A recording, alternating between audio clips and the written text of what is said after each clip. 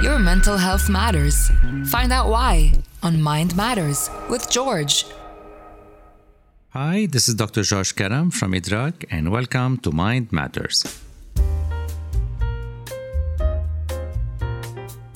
Last week, we spoke about mental health and the definition of mental health. And as I promised you last week, we will be talking today about positive mental health and what are the 5 steps that you can take in order to have a positive mental health.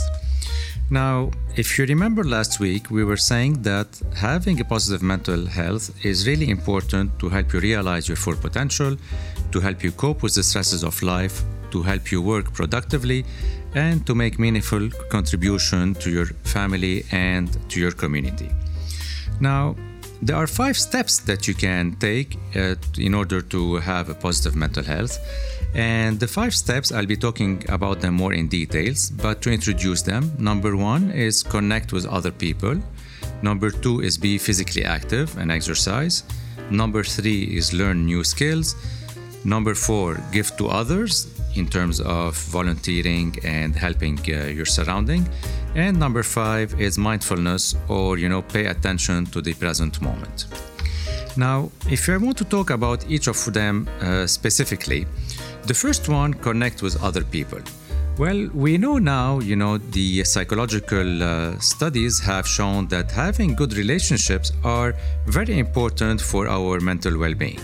Because relationship with people will help us build a sense of belonging, it will give us the opportunity to share positive experiences, and it will provide us the emotional support and allow us to support others.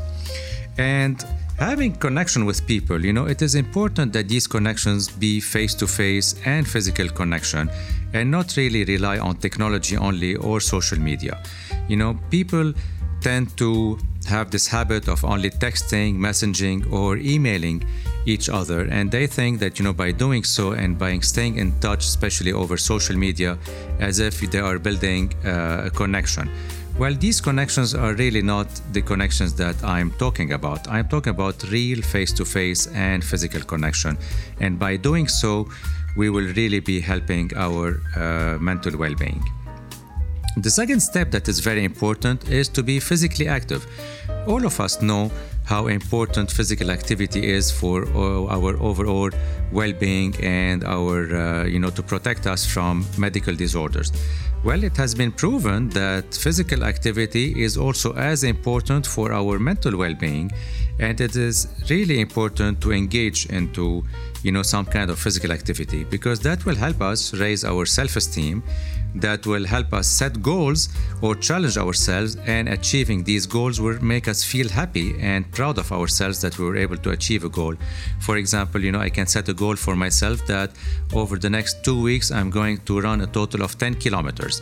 And I start, every day running a little bit. And when I see that in 2 weeks, I was able to run 10 kilometers, I will really feel better about myself.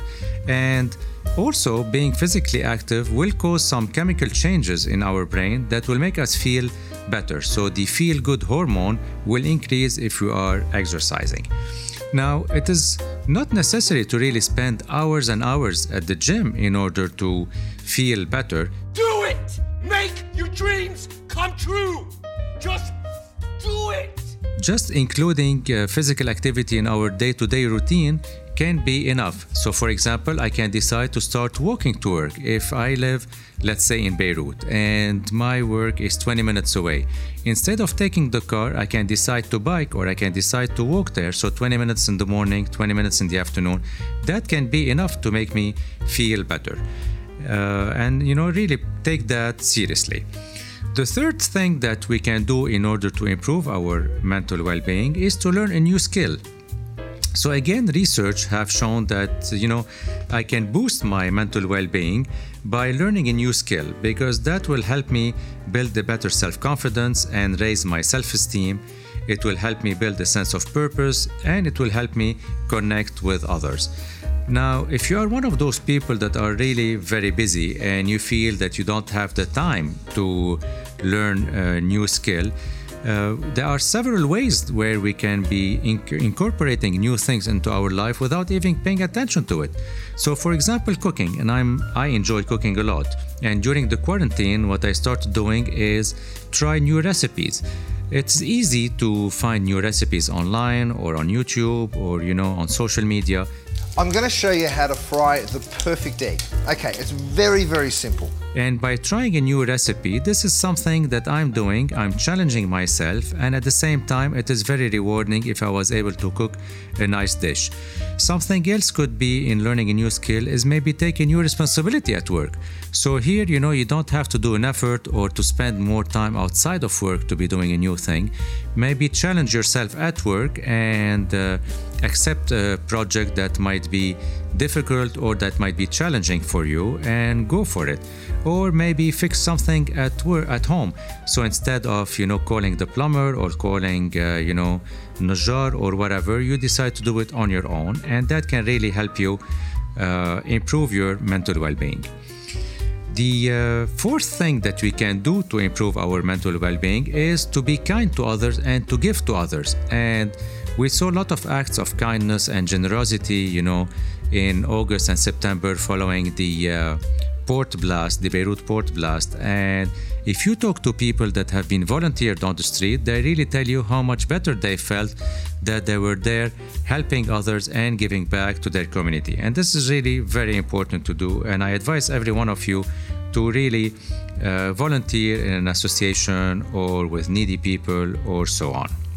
And the last step I want to talk about this week in order to improve your mental health is mindfulness. So mindfulness very quickly is, being present and paying attention to the present, paying attention to our body, paying attention to our thoughts, paying attention to our feelings, and paying attention to the world around us. By doing so, we will really be improving our mental well-being and we will have a positive outlook on things around us. Over the next few weeks, I will be talking more about mindfulness, so stay tuned until then. With that, I would like to conclude our episode today. Thank you for listening, and please remember that there is no health without mental health. See you next week. That was Mind Matters with George.